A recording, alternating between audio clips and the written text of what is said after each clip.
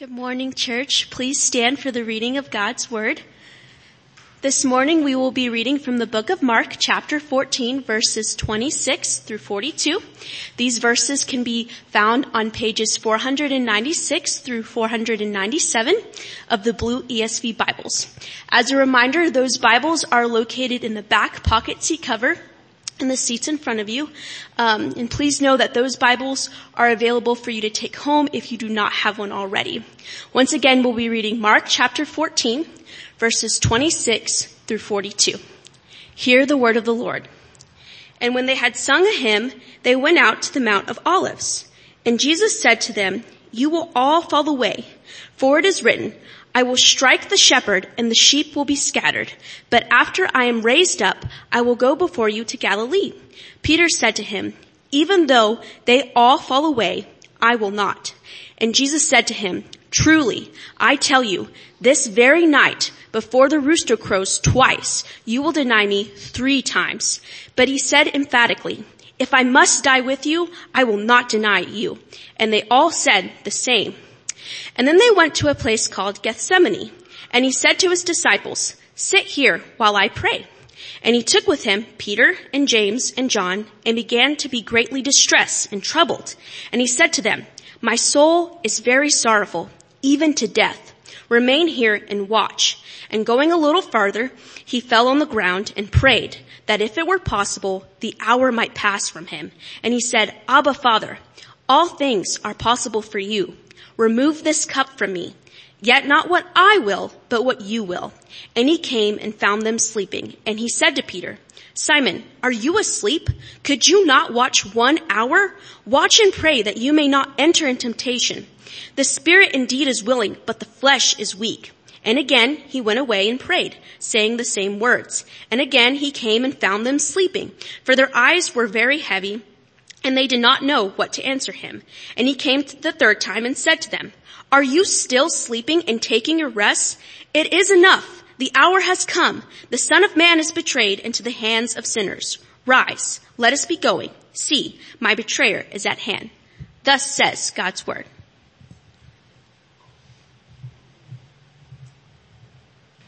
Let's pray together. Heavenly Father, we come before you, God, recognizing that we are a people who has a tendency to be asleep, God, when the hour, the moment urges sobriety, when it urges alertness, awakeness, God, we find ourselves slumbering just like the disciples so long ago. And God, we take very seriously the words of this text that say, that call us to watch and to pray. For we, as we all know, our spirit is willing, our assertions are bold, but we find that our flesh is weak.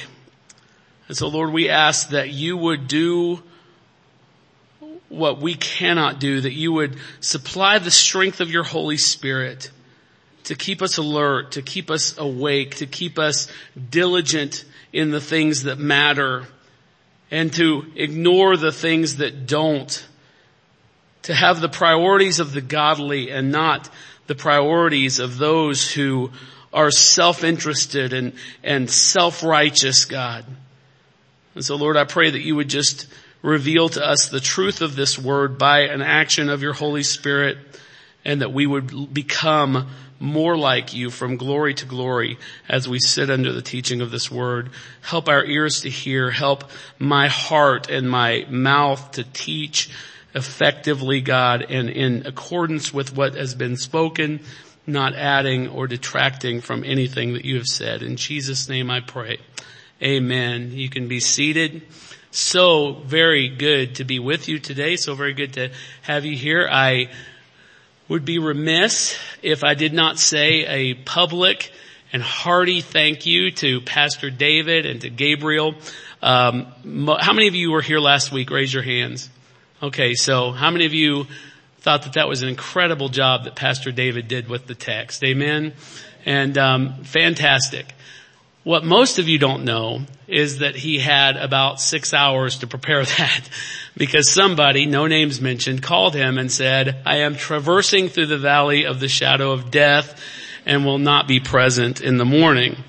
And so Pastor David, as he's done so many times, just picked up the baton and ran with it beautifully. I'm so grateful for these men.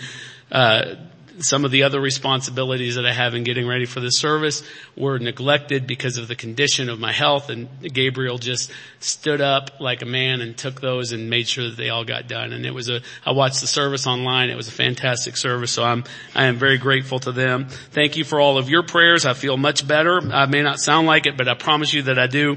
And so I am ready to be preaching again. I'm ready to share the Word of God with you. So the text that we have today picks up after the Passover meal, after the Last Supper, as we often call it. Jesus has announced to his disciples that one of them will betray him.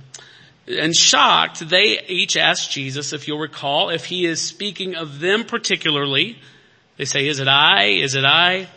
Or is it one of the others? And all Jesus indicates to them is that it will be one of them.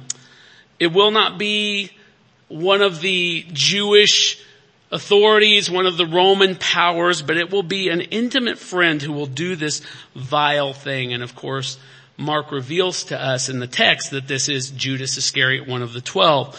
Furthermore, that night, and the focus of Pastor David's message last week is that after the Jews had been celebrating the Passover meal for 1,500 years, Jesus takes this festival, so familiar to these men, and all of its rituals, and he puts them in their proper historical context. He tells the disciples that the bread which they are breaking together signifies his body. The cup of wine that they are about to partake signifies his blood, which will be poured out for them. And this revealed that Christ is the ultimate and final Passover lamb, who being sacrificed as the means of their true deliverance will give his body and his blood to inaugurate the new, the better, the lasting covenant founded on his perfection and his innocence and not on our performance. And somebody better say amen to that. At the original Passover, you'll recall, the blood of the lamb painted on the thresholds of the Israelite household thresholds, and painted on those thresholds was a pledge of God's deliverance of his people from his avenging angel. But as that was, so now the blood of God's perfect lamb, his ultimate lamb, his final lamb, his spotless lamb, would be the pledge of deliverance from the wrath of God against human sin forever for those who applied that blood. Having shared this most important meal, this most sacred meal with his disciples, Mark tells us that they together sang a hymn, just like we did this morning. Don't you like that? And they made their way to the Mount of Olives. Their celebration had most likely begun around sundown, at approximately, say, 6 p.m. And it was now after midnight as they made their way out of the city to the east. And the hymn that they sang wasn't just some random selection from the Jewish songbook, but it was the Hallel. And it was taken verbatim from Psalm 113 to Psalm 118. This was the song that faithful Jews sang at the end of every major festival, every major feast that they had. And 113, this is important. This wasn't random again. Psalm 113, as we read this morning, as Tyler led us in Psalm 113, it speaks of God's salvation to the poor and the needy. Psalm 114 recounts his deliverance of his people from Egypt. Psalm 115 speaks of the overwhelming glory of God alone and the blessings that he bestows upon his people. Psalm 116 celebrates the mercy and the salvation of God. Psalm 117 praises the Lord for his steadfast love to his people. And Psalm 118 finishes with rejoicing over God's rescue of the righteous. And all of these themes uniquely speak to what God was about to accomplish through Christ on the cross within 24 hours. The writing of these Psalms, and this is what I want you to understand, and their addition to the Passover observance was no accident. The more you look into the events of these days that Mark and of course Matthew, Luke, and John describe for us, you'll find that there is nothing that was accidental. There was nothing random. There was nothing that was just circumstantial. But God used all of this stuff to point to what he had been doing since before the foundations of the earth. Jesus and the disciples walked down the stairs through what is called the Muster Gate on the east side of Jerusalem. They descended and crossed the Kidron Valley, and then they began to ascend the Mount of Olives where they'd been so much. It had become so familiar to them. It was dark. The night had already been full, and all of them, you can imagine, were exhausted. And on this ascent, as they're going up the Mount of Olives, Jesus adds to this bombshell revelation that one of the 12 was going to betray him. He says in verse 27, "You will all fall away. For it is written, I will strike the shepherd and the sheep will be scattered." Now can you imagine, after the exchange that had taken place a couple hours before, is it me? Is it him? Who is it? Jesus, tell us. And on this march up the Mount of Olives, Jesus looks at him and says, guess what? To a degree, it's all of you. You're all going to fall away. The shepherd, myself, Jesus, is going to be stricken, and all of you will scatter. Jesus, in quoting the messianic prophecy of Zechariah 13:7, informs the disciple of an imminent disruption of their faithfulness. None of them will escape the evening unscathed, but all of them will be scattered. This very suggestion that Jesus is making is absolutely repulsive to Peter. Now, if you've been paying attention in the year that we've been in the book of Mark, Peter has proven himself throughout Mark's gospel to be very brash, very impulsive. Have we seen that once or twice? And he boldly asserts his commitment to his master. And in the process, he throws all the other disciples under the bus. Even though they all fall away, I will not. Now, let's think about this for a minute. Was this just machismo on Peter's part? Was he just flexing his muscle for Jesus and all the other disciples? Or was there something more? Well, I am inclined to give Peter the benefit of the doubt. If you'll recall, in chapter 8, Jesus makes his first announcement to his disciples that he was going to Jerusalem, that there he would be persecuted, that he would be killed, but on the third day that he would rise. And Peter, hearing this, once again being very impulsive, rebukes Jesus. You heard that right. And yet, Jesus says to him, in response to his rebuke, he says, "Get behind me, Satan. For you're not setting your mind on the things of God, but on the things of men." And then Jesus defines for Peter, the rest of the 11, all of us, 2,000 years later, the definition. He sets the standard for what the disciples' life must look like. If anyone, Mark 8:34, if anyone would come after me, let him deny himself. Take up his cross and follow me. For whoever would save his life will lose it. But whoever loses his life for my sake and the gospel's will save it. For what does it profit a man to gain the whole world and forfeit his soul? What can a man give in return for his soul? For whoever is ashamed of me in my words in this adulterous and sinful generation, of him will the Son of Man be ashamed when he comes in the glory of his Father with the holy angels. Now, what it seems like to me is that at first glance that Peter took these words very seriously.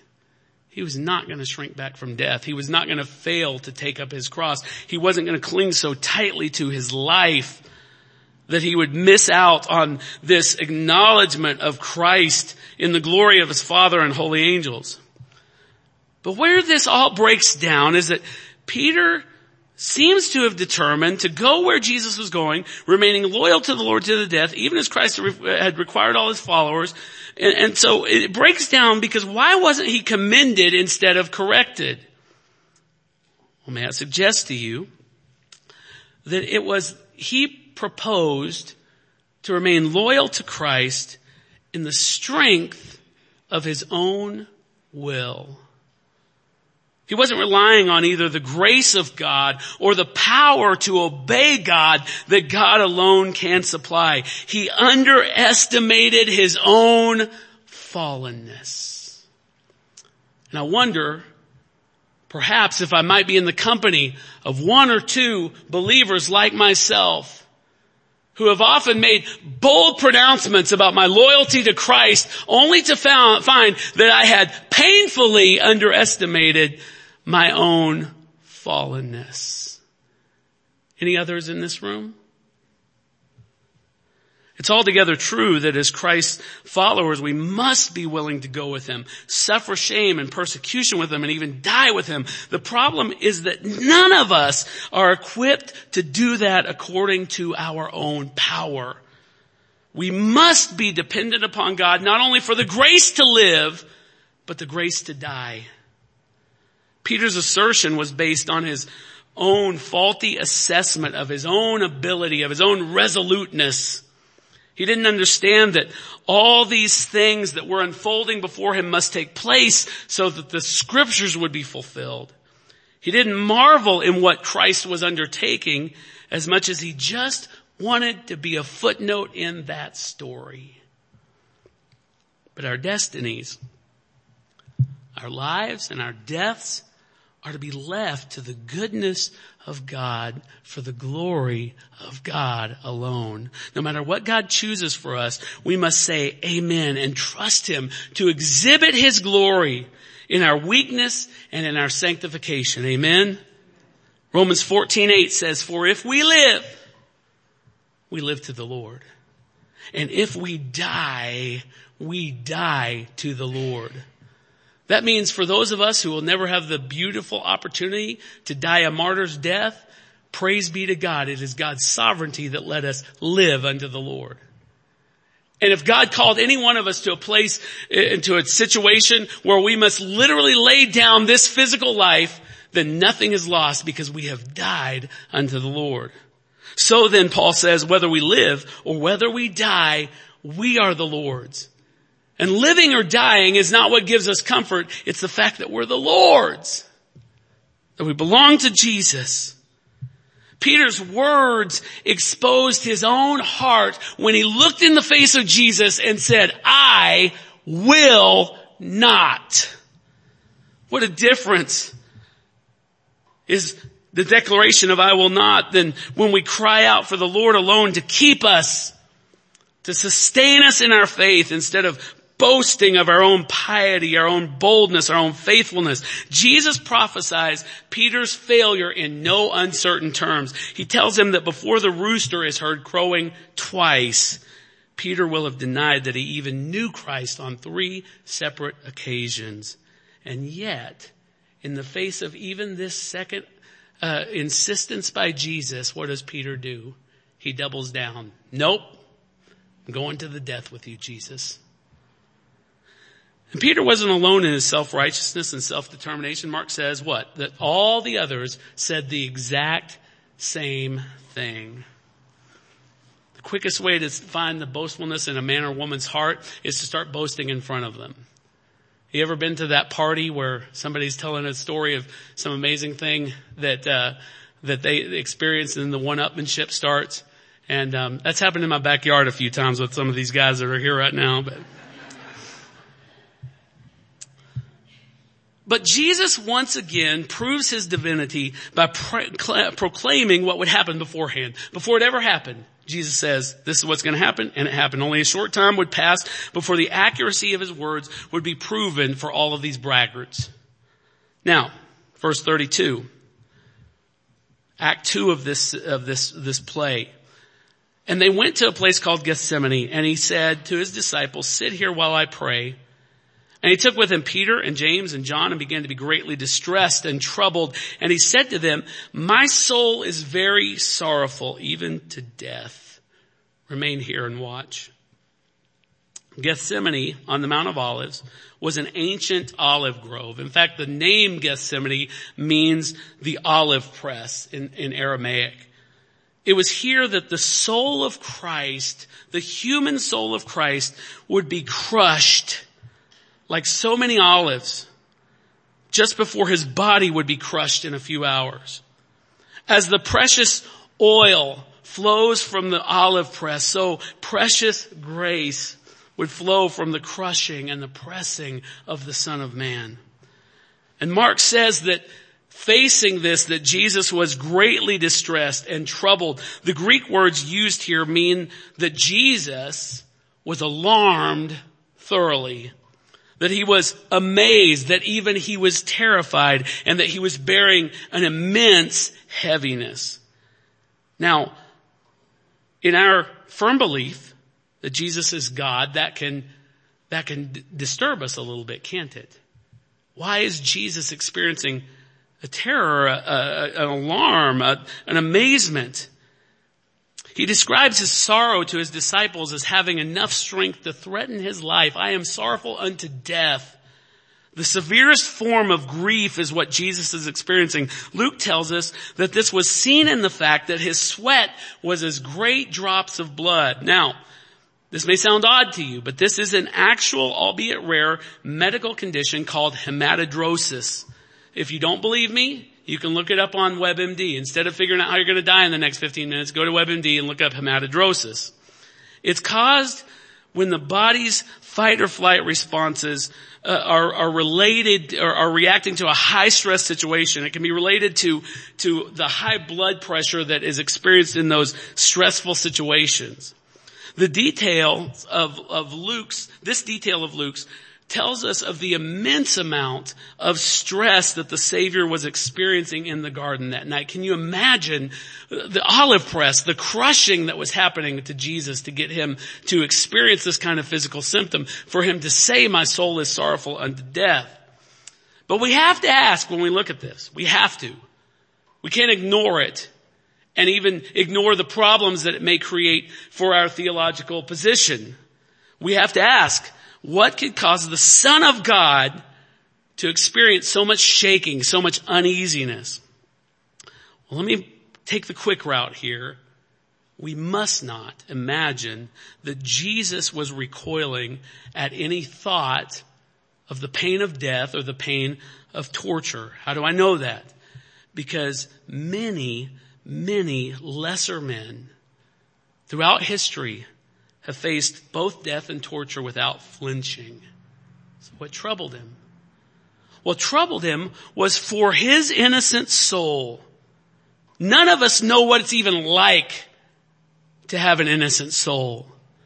But his innocent soul was imminently about to be stained with human sin and to be under the wrath of the Father with whom he'd enjoyed unbroken eternal fellowship. If we see the perfection of his divinity in the prediction of what would happen to the disciples, we see the perfection of his humanity, that he was absolutely perfect, truly, absolutely man. In the prayer he prays to God. Verse 36 says, Abba, Father, all things are possible for you.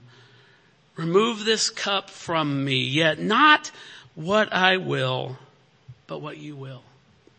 What's happening here? First, he acknowledges the love of God. God's love for him, his love for God.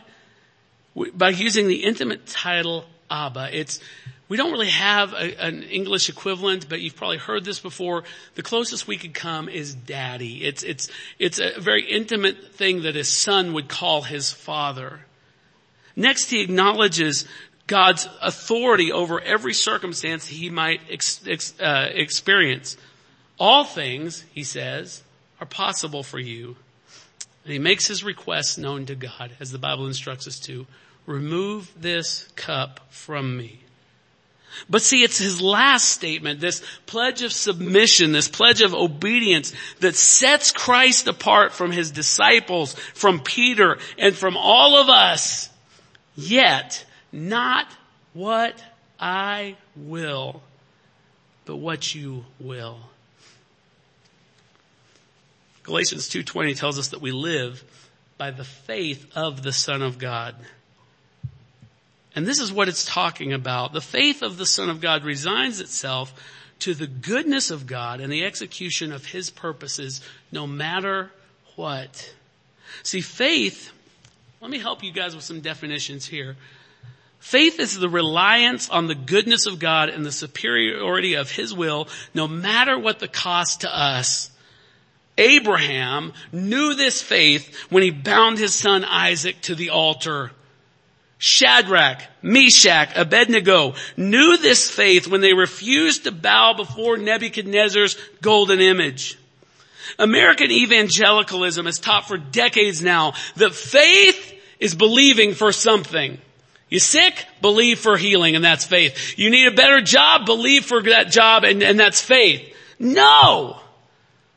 Christ teaches us here the faith is not believing for something, remove this cup from me, but it is believing in someone and trusting him with every minute, with every breath, zealous only for his glory. That is what faith is.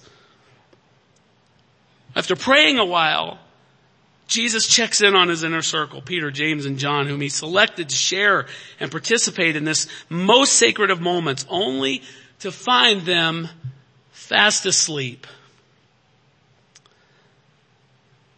Verse 37, he says, Simon, are you asleep? Could you not watch 1 hour? Watch and pray that you may not enter into temptation. The spirit indeed is willing, but the flesh is weak.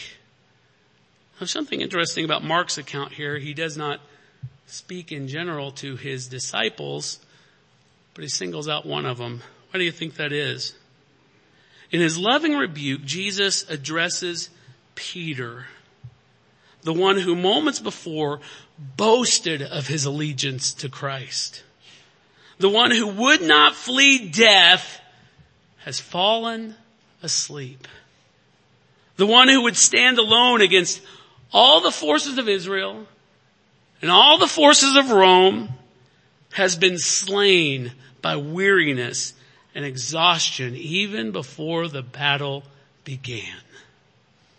And Jesus tells him that though he expressed a willing spirit with bold proclamations, his flesh was in fact weak. Only watchfulness and prayer, which demonstrates the reliance on God that we mentioned earlier, are the remedy to a sleepy, lethargic, distracted human frame. This word watch comes from a Greek word that means to be on your guard, lest by your inattention or your dereliction to duty, some calamity should overtake you. See what had happened, to put it in terms that we'll understand, Jesus had issued a spiritual tornado warning, and the disciples had turned off the TV and gone to bed while the wind was blowing outside. Whenever people come to talk to me about a catastrophe that's unfolding in their family, in their work, in their health, in their spiritual life, I find not always, but generally, there's been a pattern of sleeping through all the warnings of impending danger. They have failed to be watchful regardless of their best intentions, regardless of their bold proclamations. And Mark tells us that Christ returned to his place of prayer and prayed the same words 2 times now. And once again, he came back to his disciples only to find that they were sleeping again. And this time, Mark adds this little bit of commentary. He says their eyes were heavy and they did not know what to answer him. You know what that's telling us? You know what that means? They were ashamed by their lack of alertness. Failure to watch, to be spiritually alert, to be sober, to be diligent and vigilant, to stay spiritually awake, it will always result in our experiencing shame. Remember the 5 foolish virgins who were not watching for the bridegroom's return, and therefore they were not prepared? Remember that wicked generation back in Genesis that was overtaken by the flood because their eyes weren't trained on the sky like faithful Noah's were? Paul again writes for us in the book of Romans, besides this, you know the time. If the hour has come for you to wake from sleep, for salvation is nearer to us now than when we first believed. The night is far gone. The day is at hand. So let us cast off the works of darkness and put on the armor of light. Let us walk properly as in the daytime, not in orgies and drunkenness, not in sexual immorality and sensuality, not in quarreling and jealousy, but put on the Lord Jesus Christ and make no provision for the flesh to gratify its desires. The day is dawning. Now, what does that mean? It can mean a lot of things. Depends on what warnings you're sleeping through. Depends on how you're ignoring the call of Christ to watch. I have full confidence in the Holy Spirit to take this warning and apply it to your individual situation. But the day is dawning. The rooster's about to crow. And will that day that is bursting forth on the horizon, will it find us alert, putting off the deeds of the flesh, or will it find us spiritually fast asleep, rolling over in bed one more time, the bed of this world, snoring loudly, reaching for and repeatedly hitting the spiritual snooze button? See, Paul, when he wrote these things about the day is far spent and put on the Lord Jesus Christ, he wasn't writing to pagans. Do you hear me? This wasn't a gospel invitation. He was writing to the church, to believers like you and I. Don't imagine that simple belief in Christ, the fact that you come to church, the fact that you give a few bucks in the offering, the fact that you participate in the Lord's Supper, don't imagine for a minute that simple belief in Christ is enough to shake you from slumber. We live in a world and we fight a devil who is the master of lullabies. Have you ever thought about that? I've said this for years, that some of us are waiting for the big attack from the devil. We're thinking about the whole armor of God and we're getting ready to slay devils over nations and all this stuff. But let me tell you something. The devil will never ever unload his arsenal on you if all he has to do is sing you a lullaby. You have nothing to fear from the big attacks of the devil if he can just make you go to sleep. Rise up! Dress yourself in holy armor and go forth and do exploits in the name of the Savior. But don't sleep anymore. The night is far spent. The day is at hand. It's time to wake up. So a third time, Christ prays to his Father the same words. He's persistent. He's diligent. He's faithful. And a third time, he returns to find his faithful followers doing just the opposite. They're still taking their slumber. But this time, it was too late to be watchful. This time it was too late to pray that the flesh would be strengthened for the grueling trial that lay ahead of him. Jesus said, "It is enough. The hour has come. The Son of Man is betrayed into the hands of sinners. Rise, let us be going. See, my betrayer is at hand." All that Christ had promised was coming to pass with incredible, amazing speed. The sheep would scatter, and he, like the high priests of old, would enter into the Holy Holies alone to atone for his people.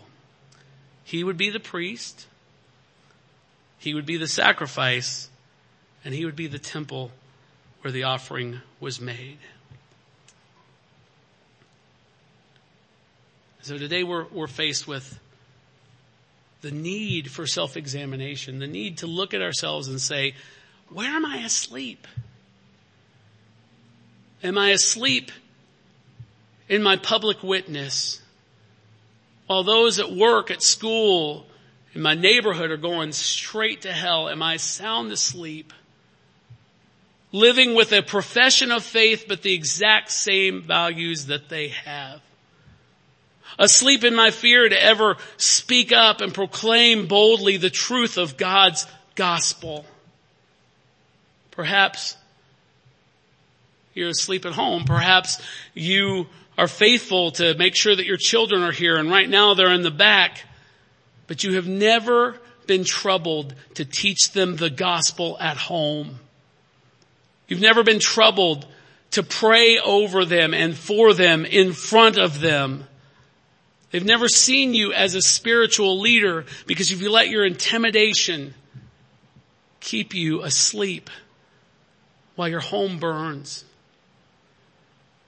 Perhaps your slumber is taking place right here at church. Perhaps God has called you to step up, to serve, to give your life in the service of others. I'm not talking about stacking chairs and serving communion, as important as those things are. I'm talking about investing your life in the body of Christ to see that Christ is glorified, the kingdom is expanded, and the glory of the Lord shines in our little corner of Lubbock. That's Mark's job, that's Dave's job, that's Gabriel's job. No. Wake up. Wake up. Step up. Watch and pray. Be ready. Be diligent. Be vigilant. So today your job, my job, is to ask ourselves, where are we asleep? Where are our eyelids just getting heavy? Where are we drowsing? God, how do we wake up? How do we come to life? How do we pursue obedience? We can all be like Peter and make bold proclamations. We can say, I will never betray my Lord. The government wants to persecute us, bring it on. That's a great proclamation. But are you asleep right now? In the middle of the freedoms that we enjoy, are you asleep? And that's the question that we must all wrestle with, isn't it? Could we not watch? Could we not pray even 1 hour? Would you stand with me?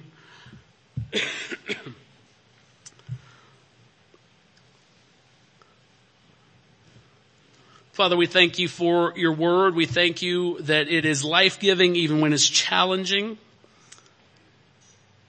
And Lord, I pray that you would allow your Holy Spirit to come and make application of this story to us. Convict us of our bold, self-inspired proclamations, our declarations of what we would and would not do. Forgive us for those things, God. Help us to forsake such silly vows. And help us, Lord, to cling to rely on your strength to make us able to be faithful. Trust in the Lord with all of your heart and lean not on your own understanding. And he will make your path straight. And so, Lord, do that for us. Help us to lean on you, to trust in you, to forsake all hope of ourselves, to not underestimate our fallenness, but to look to you, to be strengthened, to be obedient, to be able to glorify you. We ask all this in Jesus' name. Amen. I'd like to invite our communion helpers to come forward to the table and prepare to serve the Lord's Supper.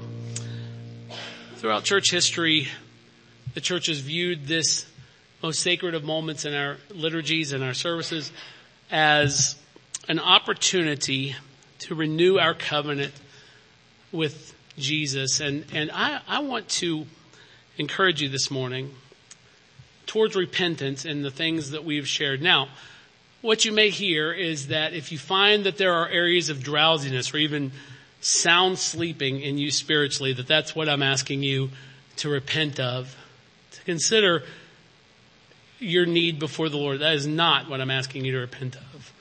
I mean, I hope that you will cause yourself to wake up or stir yourself by the word and things. But here's what I want you to pray is not that you would just somehow through the initiative of your own heart or energy to be awakened, but that you would realize, unlike Peter did, that you are dealing with a very fallen man, a very fallen woman when you deal with yourself.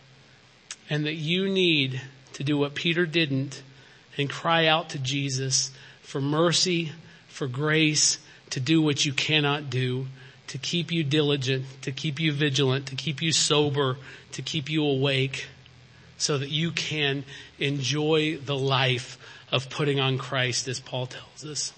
So I'm just going to give you something I don't often do during the time of communion, but I'm going to just give you a few seconds. Just bow your heads and just ask God, if you have seen areas where you have relied on your own strength, just be honest with those to Jesus. If you see areas where, as I said earlier, that you're sound asleep, just be honest. Just ask the Lord you're not going to bring any new information to Jesus.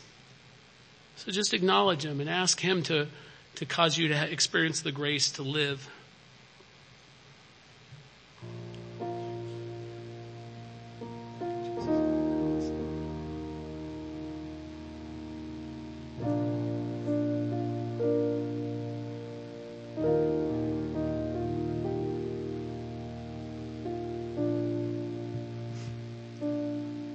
Lord, I humbly repent of all the areas where I have relied on my own strength, the strength of my own profession and proclamation, God, instead of the strength of your broken body and your shed blood. And Lord, I ask you to come and restore my soul and cause me to God, just wake up and enjoy the fellowship with you, which you offer through your strength, not through my strength. I'm never going to do you any favors, God. But God, you have not withheld anything at all to cause me to walk faithful and to walk holy. And so, Lord, I ask you this morning to wake us up. God, as we take this bread, as we take this cup, help us to know, God, that there's symbols of the fact that we did nothing to save ourselves. That it was the humble submission of the Son of God when He said, "Yet not what I will, but what you will." And God, I pray that as we're refreshed by these sacraments, Lord, that we would take the same position, that we would say to you, not what we will, not according to our own desires, but according to whatever God calls us to and according to whatever brings Him the most glory, let us live. In Jesus' name we pray.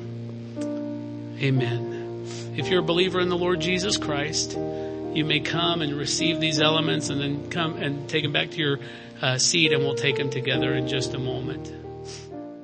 Mark's gospel tells us as they were eating, He took bread, and after blessing it, He broke it and He gave it to them. And He said, "Take, this is my body." And He took a cup, and when He had given thanks, He gave it to them, and they all drank of it. And He said to them, "This is the blood of my covenant, which is poured out for many. Truly I say to you, I will not drink again of the fruit of this vine until the day when I drink it new in the kingdom of God." Let's partake of the bread together.